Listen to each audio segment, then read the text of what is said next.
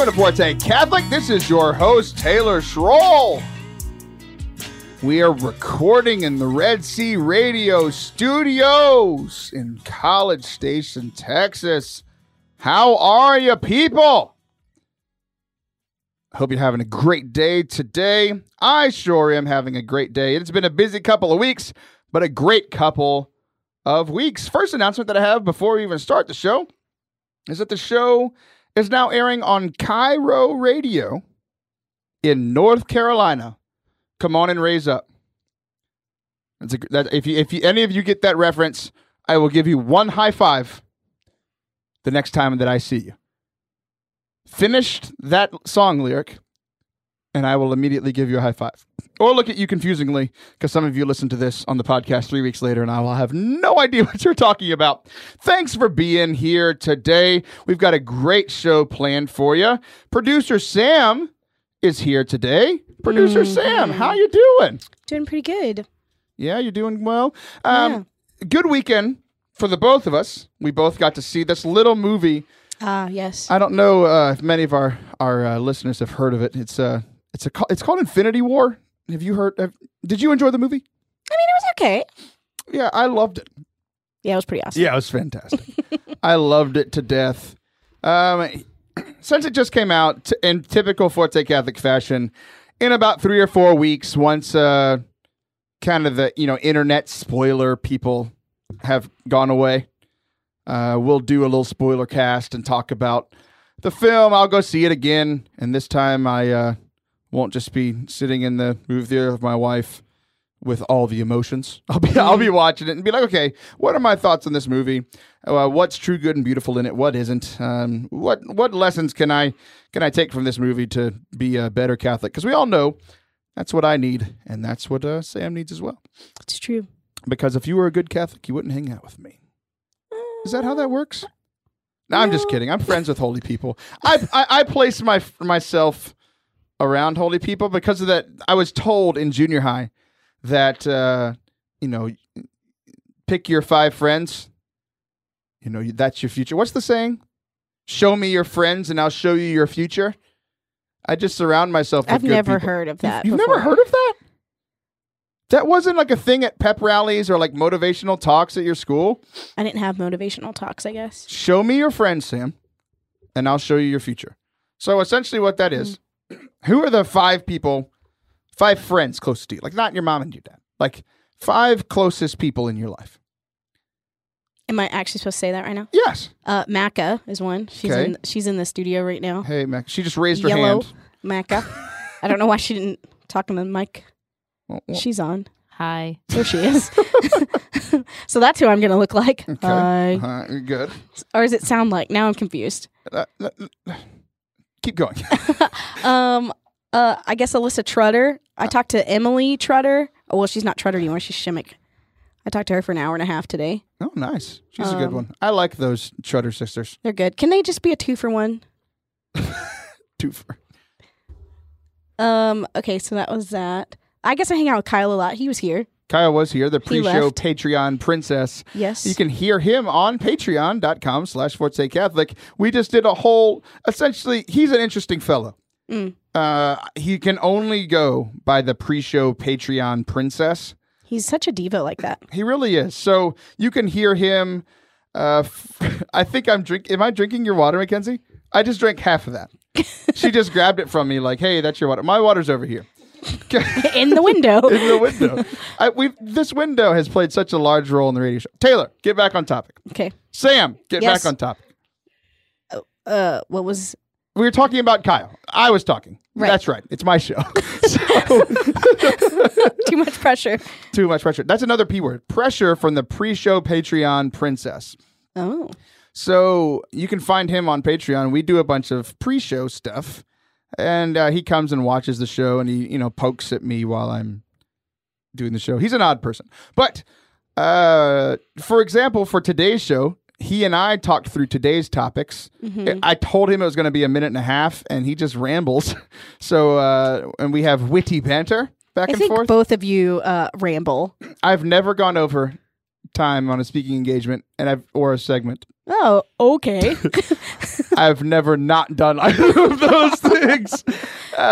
So yeah, if you want to hear the pre-show Patreon princesses thoughts on what we're talking about today, which is crazy stories from the book of Acts, I put out a Twitter poll on what you people wanted to hear.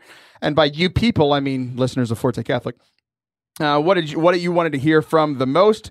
That's what you said was crazy stories from the book of Acts. Your second one was ambition. So of course we're doing that next week because that's called a radio tease, and I want you to listen next week. So in the second segment, we're going to be talking with a good buddy of mine, and then in the third segment, Sam and I are going to have a conversation about guilt and shame because she had a recent breakthrough in her spiritual direction. Very private conversation that we are now going to broadcast. Make it public to everyone in the world. On Red Sea Radio here locally.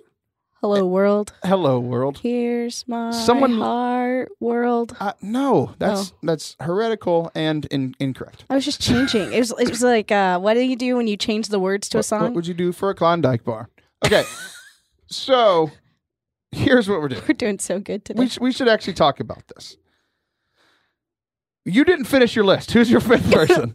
I'm trying to do a show, and you don't blame me. You don't know the stupid thing that we learned as children. Well, I don't know who else I hang out with.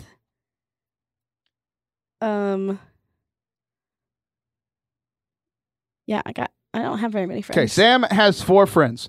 So show me your friends and I'll show you your future. You have a good future ahead of you. You have good friends. They're good people. They're not getting in trouble all that often. And that's kind of the idea that they tell small children. So this whole segment that has taken way too long all comes for the children listening in the car today. If you want to have a good future, watch out who you hang out with and choose your friends wisely. Now, can we actually talk about what I plan to talk about? Yeah, because they're going to hang out with you and you're going to tell them the crazy things that happen in Acts, and that's going to give them a better future now than they would have had before. Well, see, you couldn't come up with 5 people and I'm sitting right here. So you just told the kids that they could hang out with me, but you don't want to list me in your top 5. We spend a ton of time together. Might be. I didn't and think about it. We're together at work. You're the producer of this radio show. We spend time outside of work, and none of that means anything to you. It means something. I just have a terrible memory. You know what? You're not in my 5 either. An eye for an eye, people. Eye for an eye. An eye for an eye. Okay, let's talk about this Bible, shall we? All right. So here in this Easter season, Sam, this is your quiz. Pop quiz. I'm not ready. You're not ready. I did not prep you for this. I'm the probably gonna first fail. reading all year, the first reading in Mass is from the Old Testament. Every time you go to Mass, the first reading is from the Old Testament. Mm-hmm. During the Easter season, we have a little bit of a change. From Easter to Pentecost, Mm-hmm. the first reading is from what book of the Bible? I'm going to say Acts because last week was Acts. Is that what you're talking about? Okay. Yeah, you're correct. And if you listen to any of our conversations that we had before the show, you said you knew that I was going to say, hey, we're going to be talking about crazy shows from Acts. We literally talked about Acts with Kyle for 18 minutes, but you said you don't listen, and I'm not one of your 5. So I'm actually surprised you got the answer correct. So 2 crazy stories that I want to share with everyone but Sam today, because she won't listen anyway. The angel of the Lord spoke to Philip in Acts chapter 8.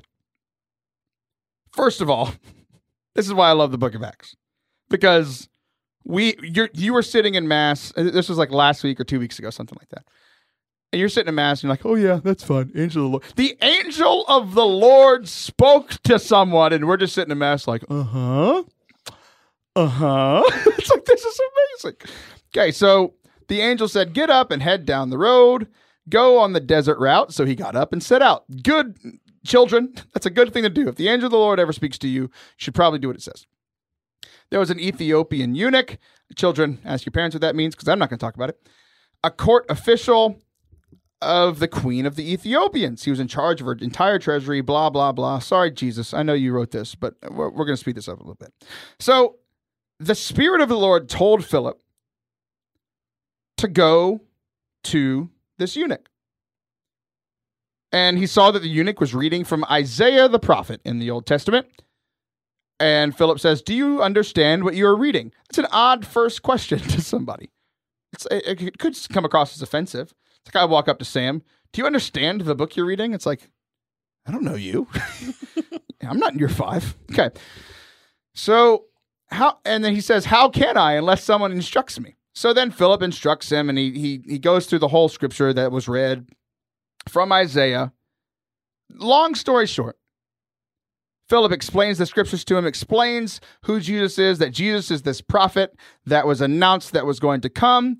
And the eunuch was like, okay, there's water. What's preventing me from being baptized? And Philip said, well, we're on a chariot that's moving. Stop the chariot. That's literally the only thing stopping you from being baptized right now. So they both went down to the water, and he baptized him. Now you may be saying, like, okay, Taylor, like, this story hasn't been so strange so far. I'm disappointed. You said it was going to be a strange story, and it's a cool story, but what's weird about it? Well, the ending. Here's how it ends. Philip and the eunuch both went down to the water, and he baptized the eunuch. When they came out of the water, the Spirit of the Lord snatched Philip away, and the eunuch saw him no more, but continued on his way rejoicing. So I don't know if you're Harry Potter fans, like Philip apparated. Like he just disappeared from one place, showed up somewhere else. It says Philip came to Azotus, which is another town, went about proclaiming the good news. So I have so many questions about this. First of all, for Philip, like how long was he gone? Like, was he just there and then instantly in another town? Or was it like when they apparate in Harry Potter, it takes a few seconds or a few minutes and they're like floating through space and time before they arrive somewhere else? How long between the process, no matter how long it took to get there, when he arrived at this new location, did he realize where he was immediately? Like, was he like, where'd the eunuch go? Am I dead? What was he thinking at this moment? And then also, how long between the moment that he realized all that and the moment he began preaching? So was he just like, okay, I'm just going to preach now? Like, this is a bizarre story. Even more bizarre for the eunuch. We can assume from this story that this is one of the real first times that he's encountering a Christian. Because he's reading Isaiah, which is an Old Testament book. He could have known it from the Jewish people. But doesn't understand it at all, doesn't get it. This is the first time he's hearing about Jesus. He wants to be baptized. Here's my thought for him. He gets baptized, immediately sees the Christian disappear. His first question, oh crap, am I going to disappear now? Like, where did he go? Like, he was a smart guy. He baptized me. Where is he? Also, secondarily, am I a superhero now?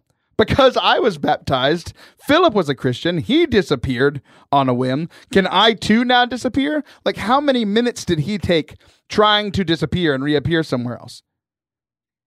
I have so many questions. Here's my other question.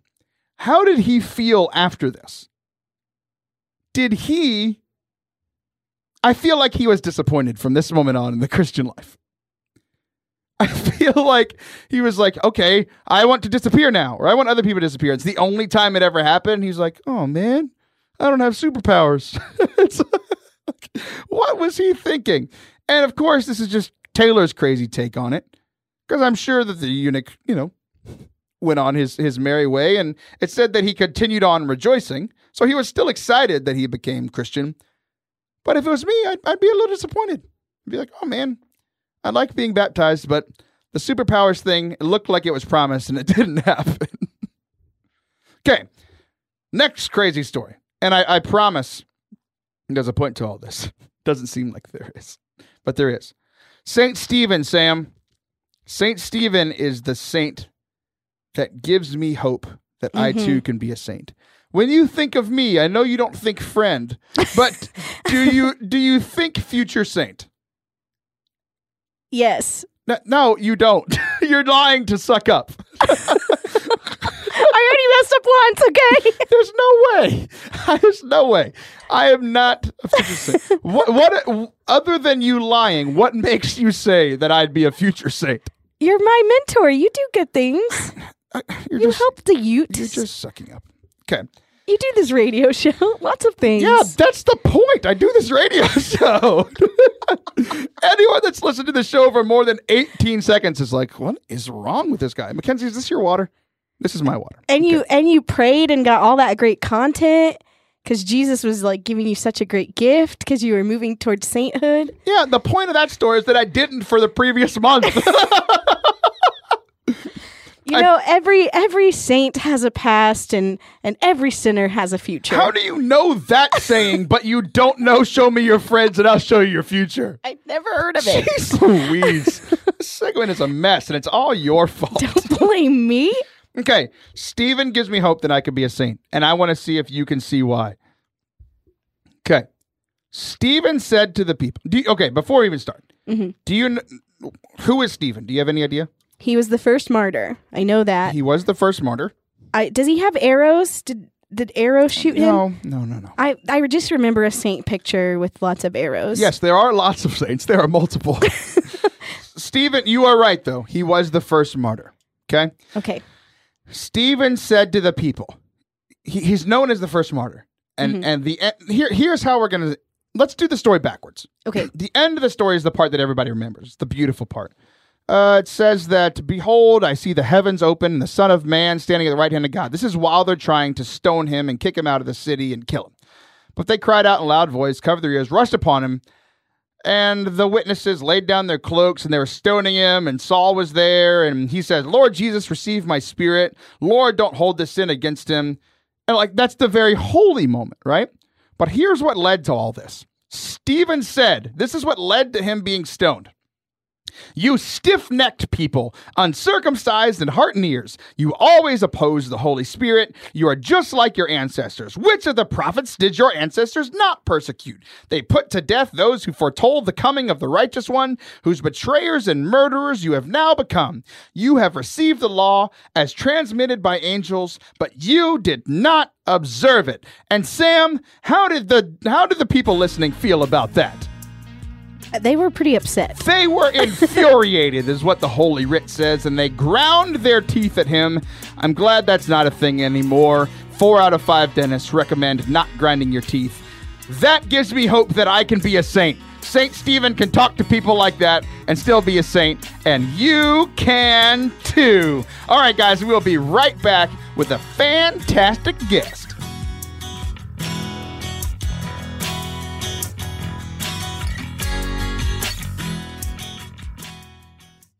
We interrupt this broadcast to bring you a message from Definitely Not Taylor. If you are listening to this show, you should totally rate it and subscribe to it on iTunes.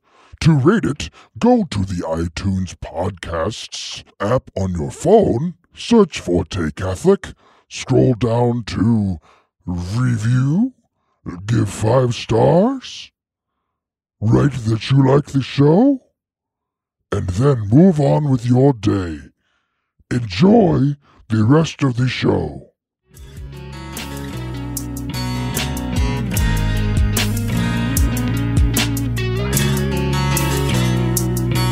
Welcome back to Forte Catholic. I have great news, friends. I didn't tell you who today's guest was because they had a very important meeting and I wasn't sure if we were going to be able to get him tonight. But we did. Paul George is on the line. Not the guy that plays for the Oklahoma City Thunder. Someone even cooler, Paul George. Catholic amazing man. That I could go on. You're a speaker, founder of this awesome ministry. You write books. You changed my life. Pretty cool stuff. A lot better than Paul George played in the playoffs last week. So, Paul, how you doing this evening, sir? Good, man. Hey, no interview. You just keep going. Just keep going. It sounds great. I love it. He's good looking. He's very tall. His biceps are larger than mine. He somehow still has hair in his old age. Yeah, that's more impressive, I think, than anything, man. Great to hear from you. Thanks for having me on the show, man. Yeah, for sure. But the first thing we do, you had this very important meeting. Why don't you tell us what that was about? Yeah, it was. It was one of those meetings where you just, it's once in a lifetime, actually. So it was a high school football meeting for my son. It's like a parent information meeting where they basically get money from you. You fill out all the forms, get the physicals, buy T-shirts, all the things. And then, it's super important. And I had to be there because my wife didn't want to go. So she sent me. There you go. It's her fault. That So here's the deal. She really should have gone because it's all about information and I can't remember anything. What was that? What'd you say? It's all about information, right? I wish my wife would go. So she could calendar everything. It was a joke that didn't play through the phone. It's all right.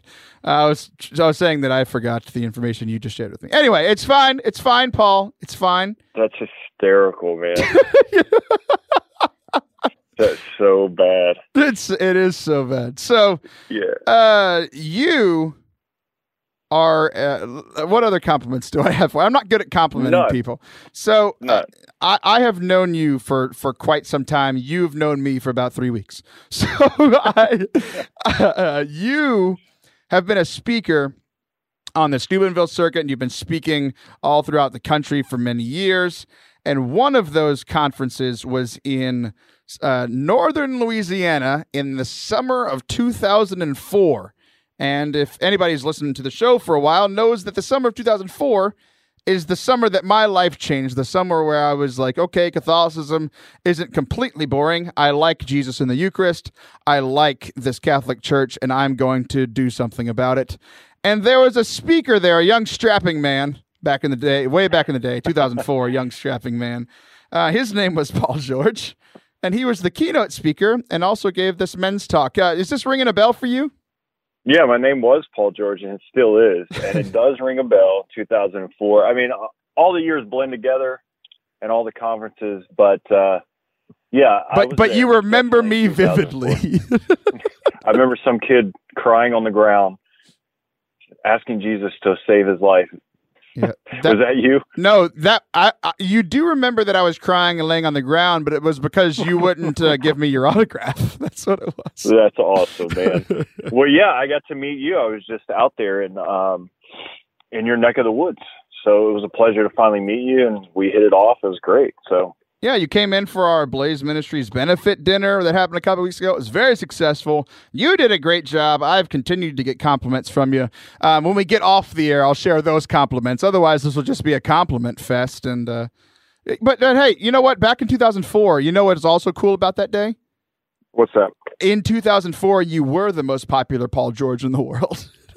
That's true. The basketball player wasn't even. I don't even know if he was born. Yeah, I think he was. I think he was born, but he was very small, very small.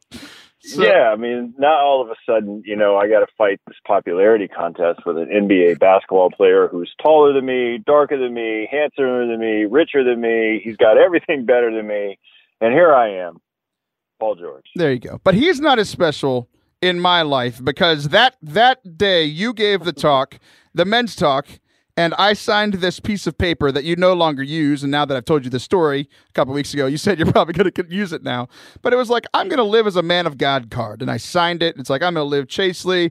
I'm going to live seeking after prayer. I'm going to live for God. I'm going to live following what the church says. I signed it, and I gave that to my wife when I proposed. So you had a role to play in my proposal to my wife. Dude, that's so awesome, man. And I do remember handing out those cards at the conferences. And, for people to make a commitment to sign maybe a chastity or commitment card to virtue and whatever, to follow Christ. And, as a speaker, you're there, you don't get to know everyone. And you're just hoping that there is like a few kids in the crowd that when they sign that card, like they literally hold to that commitment, So it's great to hear that like you're one of those that took it seriously because it's so important, right? And I do think that teenagers then and now they have the ability to make a commitment to Christ. Absolutely. Absolutely. So anyway, enough about me. This isn't my show. Let's talk about you. So I know you very well, but why don't you introduce yourself to the folks? Who are you? What do you do? And why are you the second most popular Paul George in the world? Well, I'm really just a husband and father. I have 5 kids. My wife, Gretchen, and I have been married for 21 years. On the side, I travel and speak. And hold on, I have to stop you right there. Never say on the side right after you talk about your wife. That's just really weird. On the side, like my family's a full-time gig, man. So on the side, I do all the other things, that God's asking me to do, and so that's kind of what I do. Yeah. So what are those things that you do on the side? Well, I travel and speak. I give talks and, do that thing. Like I was out with you guys, doing the benefit dinner and gave a talk. I write, I do a radio show. I have a ministry called The Art of Living where I do, consulting work for churches and dioceses, as well as one-on-one coaching, for people. That's what I do. You are very good at it. Yeah, we loved it. So here's the thing. I do want to talk to you about the book. But this even has something to do with the book, because on the book it says Paul George, founder of Adore Ministries. I grew up in the Houston area, south of Houston, right. Growing up with going to events there with the old Ennie Hickman, and I thought he was the founder of Adore Ministries, but then I hear that you are. So let's set the record straight here. Well, the record shall be straight. I was one of the founders with Bishop Sam Jacobs, Father Mark Toops. In Houma, Louisiana, actually in 2004, the year that you kind of had your conversion or reversion.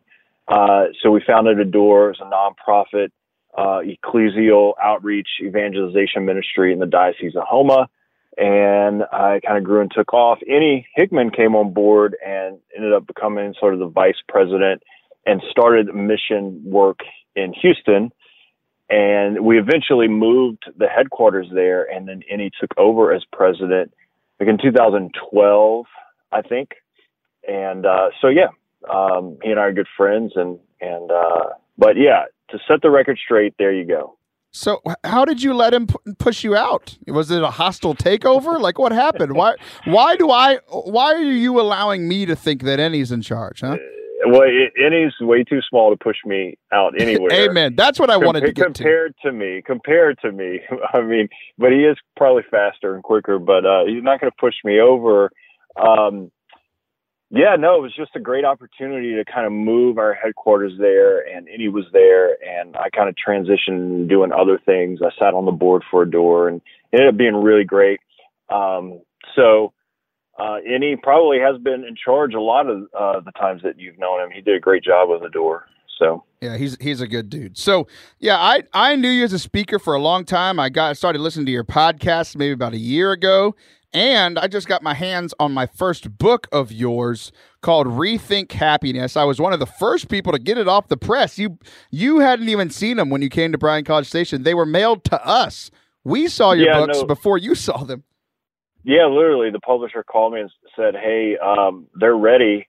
I said, I'm going to be in Bryan, Texas. Can you ship a box there? And they're like, sure. So we saw them at the same time, like the very first time I saw the book, outside of an edited document back and forth with the editor.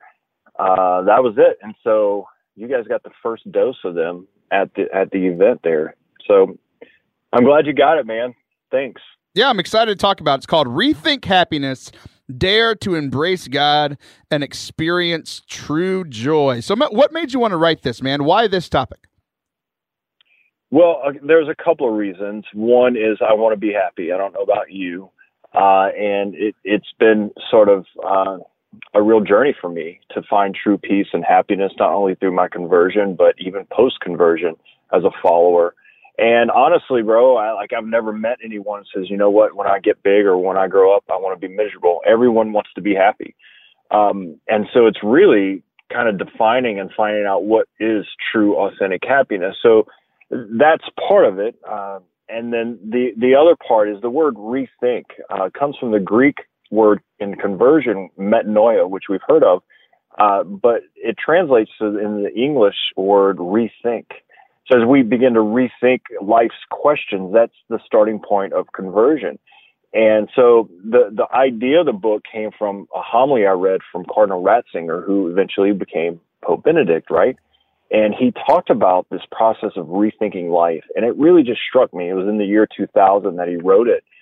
And that was the beginning point of me wrestling with this topic of rethinking happiness, rethinking life.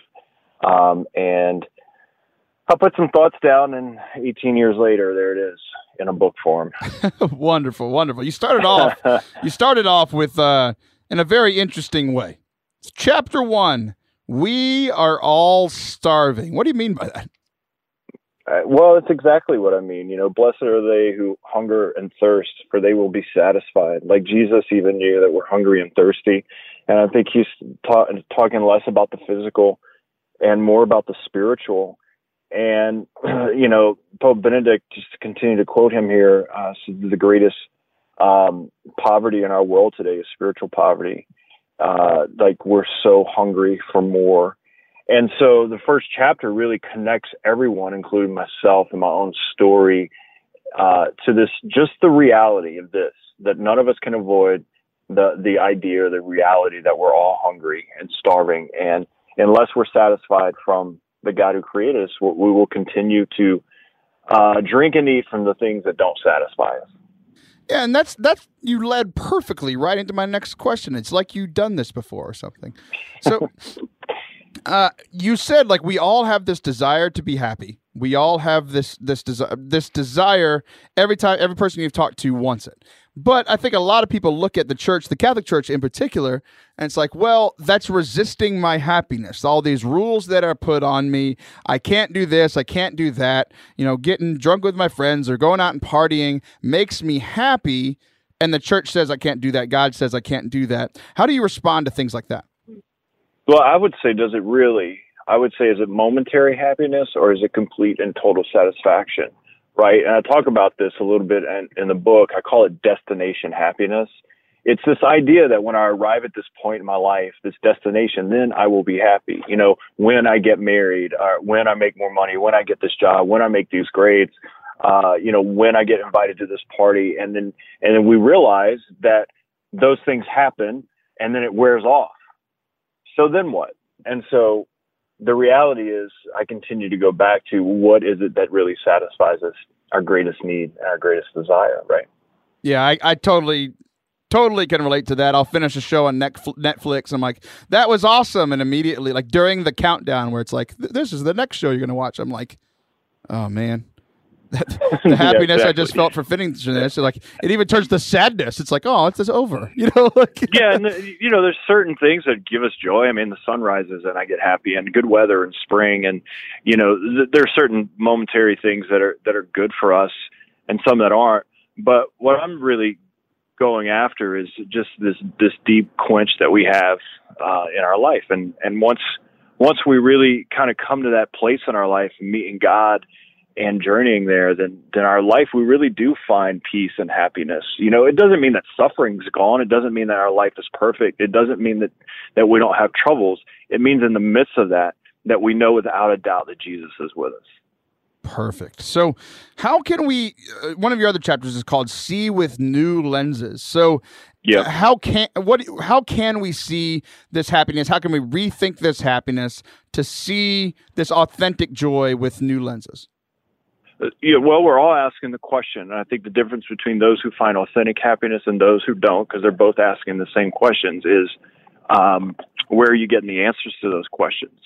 And so when we begin to ask the questions and find the answers through the lenses of God's truth for us, his reality, that's when we begin to integrate that into our life, our identity, who we are as sons and daughters, the truth that God loves us, the truth that certain things won't satisfy us. So we ask the questions, but we got to also find the answers in the right places, the real meat that satisfies us. So I would encourage people, jump into your faith, get involved, read, study, ask questions for people, get the answers, and just, rethinking life is the place where you begin your conversion or you continue your conversion. Amen. People are going to love this book, man. You can find it I saw it just a second ago, Ave Maria Press. Where else can they find the book, Paul? They can go to Amazon, type in, Rethink Happiness. It'll come up. You can type in Paul George, and 2 people will come up, a basketball player and me. You can go to my website, paulgeorge.la, or discovertheartofaLiving.com. But yeah, to get the book, probably the easiest is to do one of those. Sweet deal, man. People, go check it out. Paul is a great guy. Obviously, I shared with you earlier, he's had a huge influence on my life, and he can do the same for you. Paul, I have one final question for you, just to have a little bit of fun here. I was reading the like, what are they called when like other people compliment you on your book? The reviews from famous people? Yeah, a review or an endorsement. Endorsement. There you go. That's why I have you on, to make me look smart. So you got Bob Schutz, author of Be Healed. You got Randy Rouse, president of Life Teen. Mark Hart and Life Teen. Father Dave Pavanka. Bishop Sam Jacobs. Leo Darrow. First of all, you have amazing friends. My question, though, how the heck do you know Super Bowl winning kicker of the New Orleans Saints, John Carney? Well, John's a good friend, and he lived in New Orleans. I was in Homa. That's just right down the road. And I met John, met his wife at a conference I was speaking at, and she connected us, and I did a few Bible studies for the Saints, began to get to know John and his family. John's practicing Catholic, his family's in the faith. And so we sort of journeyed. He would connect me with some of the players to do some one-on-ones. And anyway, just really cool experience. And when the book came out, John was willing to write an endorsement for it. That's fantastic. I brought you on just to compliment you and tell you how jealous I am of you and all of your cool things and all of your cool friends. You're awesome. Thanks a ton for coming on. Taylor, you're a rock star, man. Thanks so much. Let's do it again, bro. All right. Thanks for lying to make me feel good. We'll talk to you again soon. All right, bro. God bless you. Bye.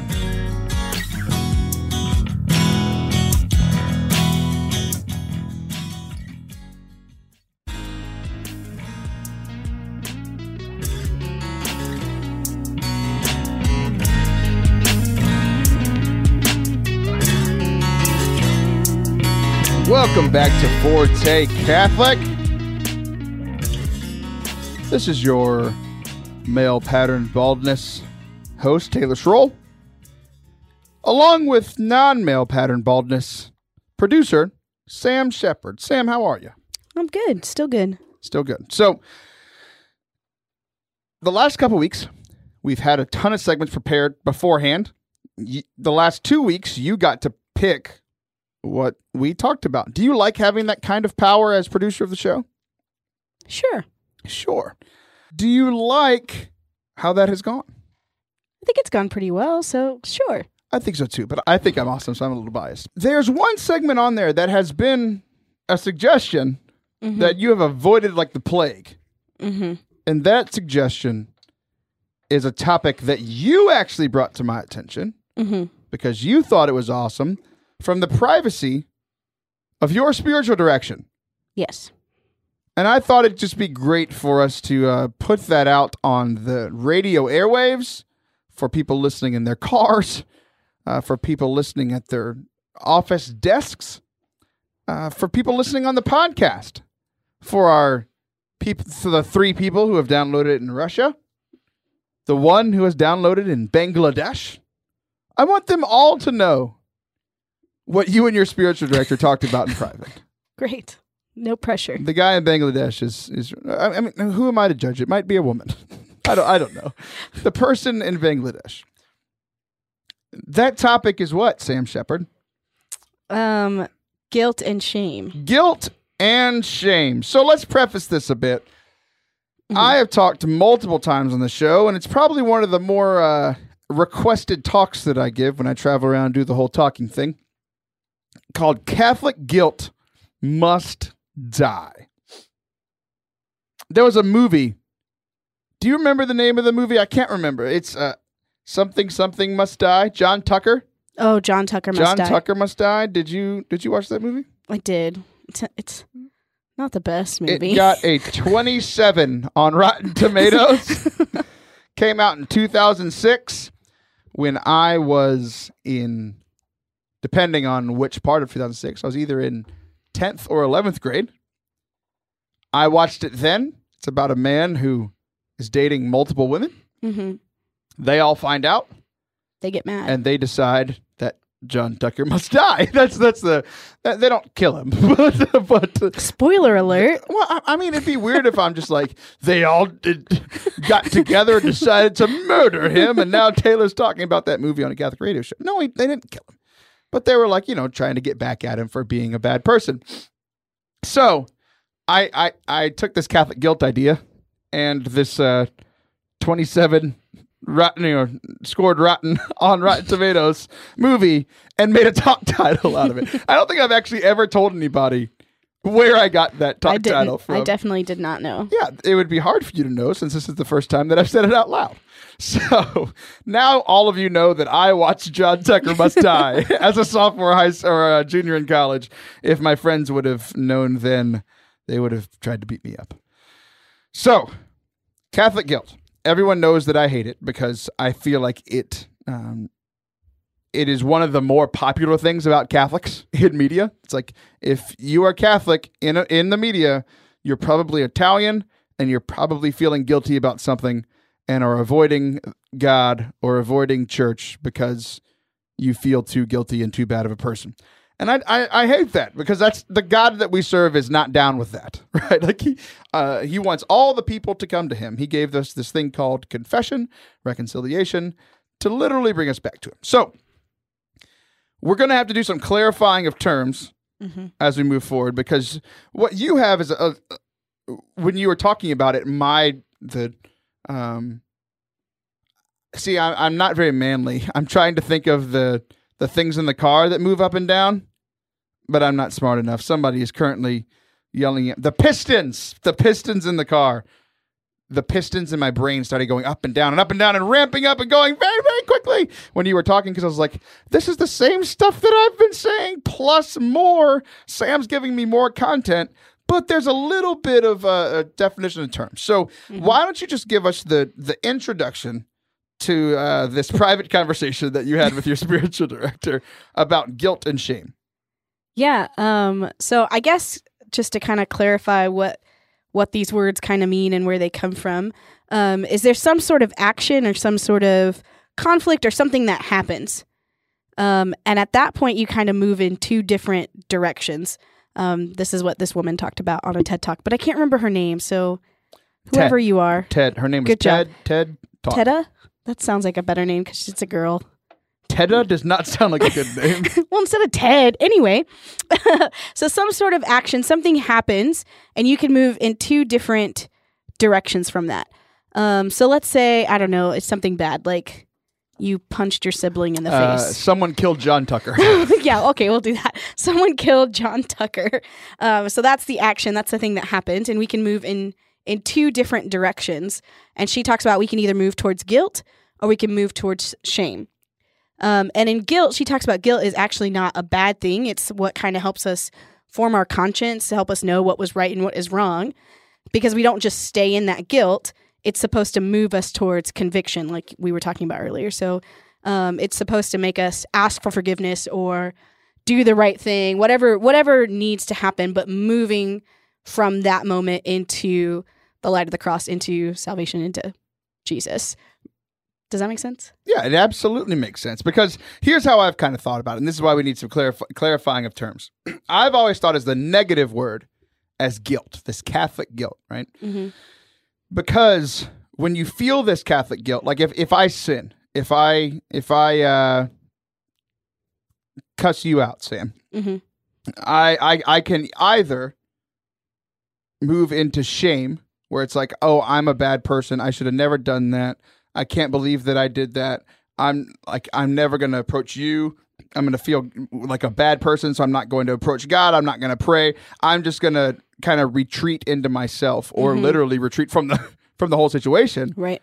And I'm not going to do anything to improve that situation, right? Mm-hmm, mm-hmm. I felt like that was guilt, but conviction is taking that natural thing that we feel and saying, okay, I did something wrong. I feel convicted. I feel like I've done something wrong. I need to go apologize to Sam. Mm-hmm. And I need to go apologize to God in the confessional. Like, right. I have done something wrong. I have used foul language. I have offended someone. I have spoken out of anger, like all of these kinds of things. Mm-hmm. And the conviction moves us towards, I want to be better. I want to be a better person, and I'm sorry for what I did, and what like you're saying, what this person from the TED Talk and your spiritual director were talking about are using this different words to essentially say the same thing, right? To where guilt is, she's saying, is this natural inclination from this action to want to do something about it, right? And then the shame is kind of how I thought of the Catholic guilt.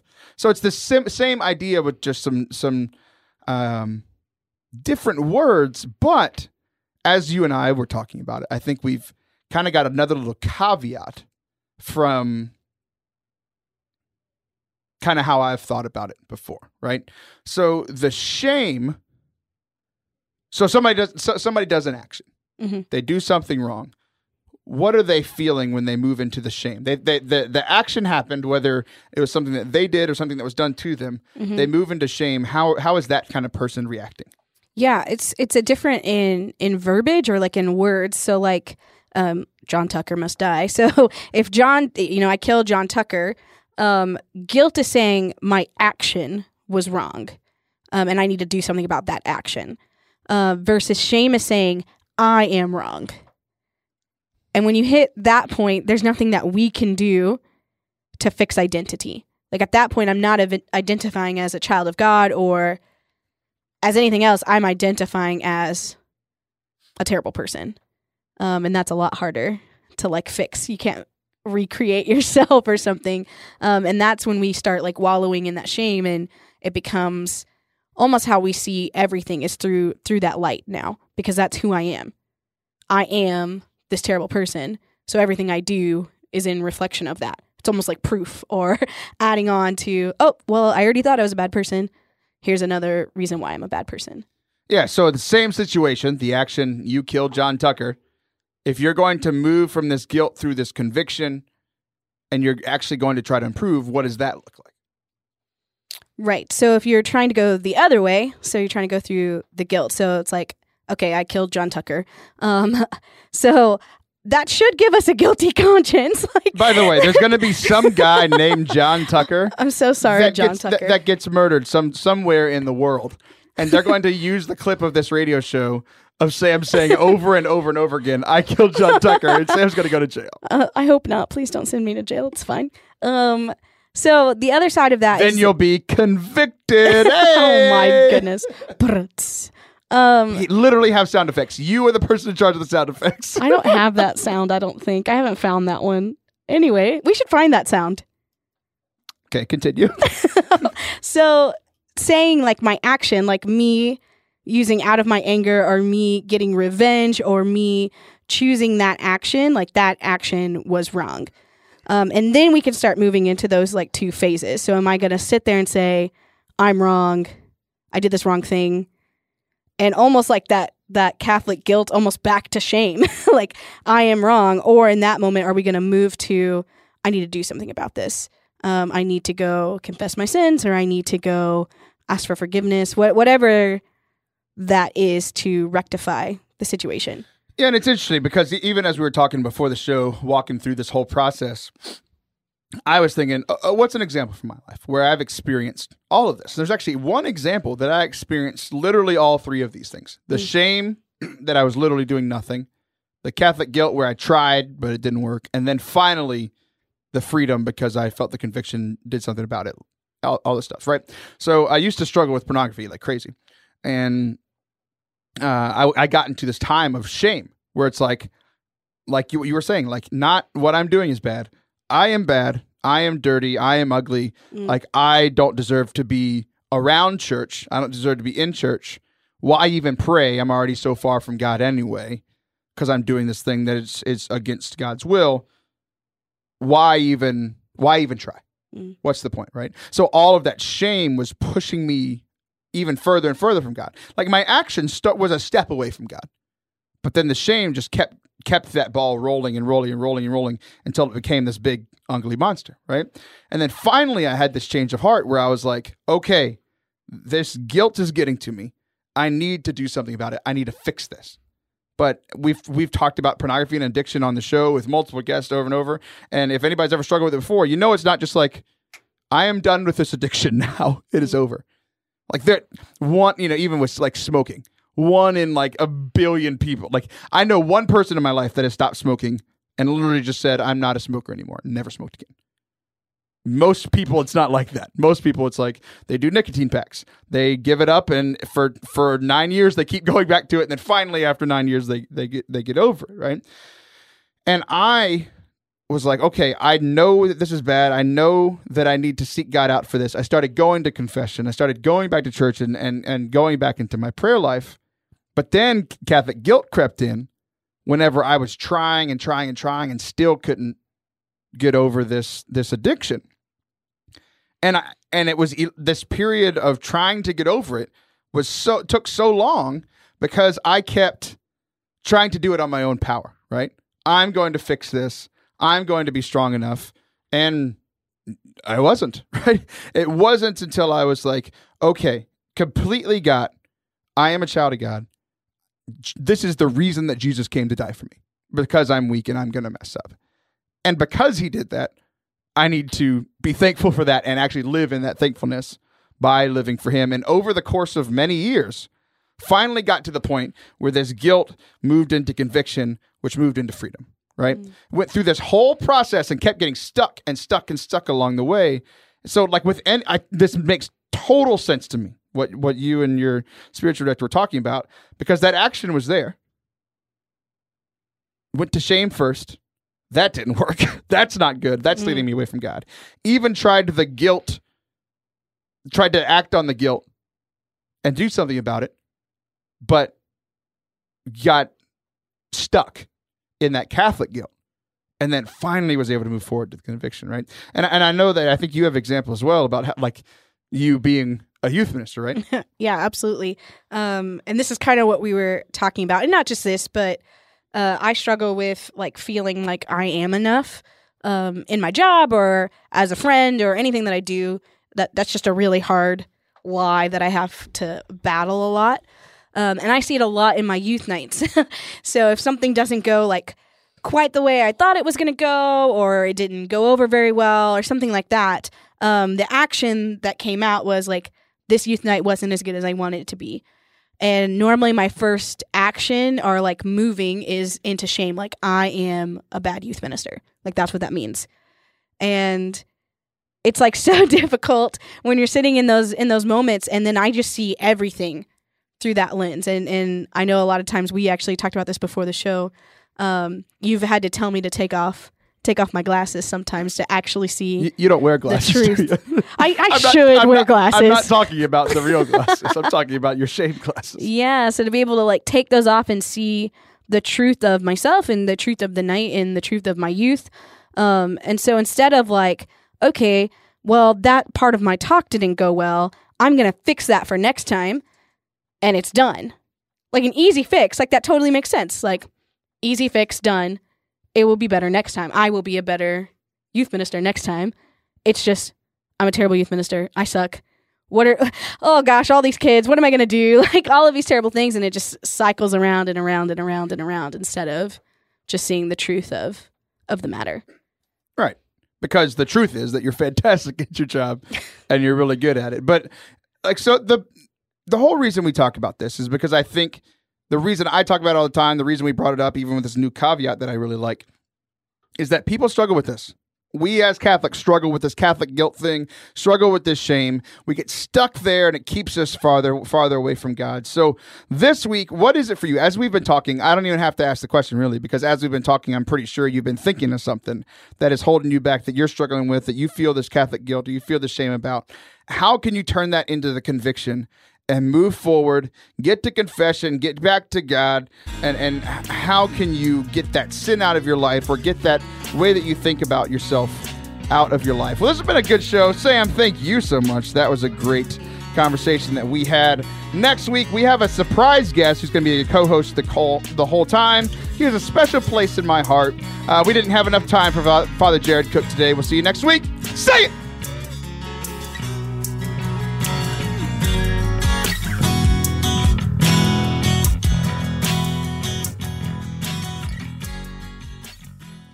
Hey, it's Taylor. Thanks so much for listening to today's show. We had a blast. I hope you enjoyed it. For all things Forte Catholic, you can head on over to fortecatholic.com. You can find past episodes of the show. You can find out how to book me for your next event. All that good stuff. fortecatholic.com. Peace.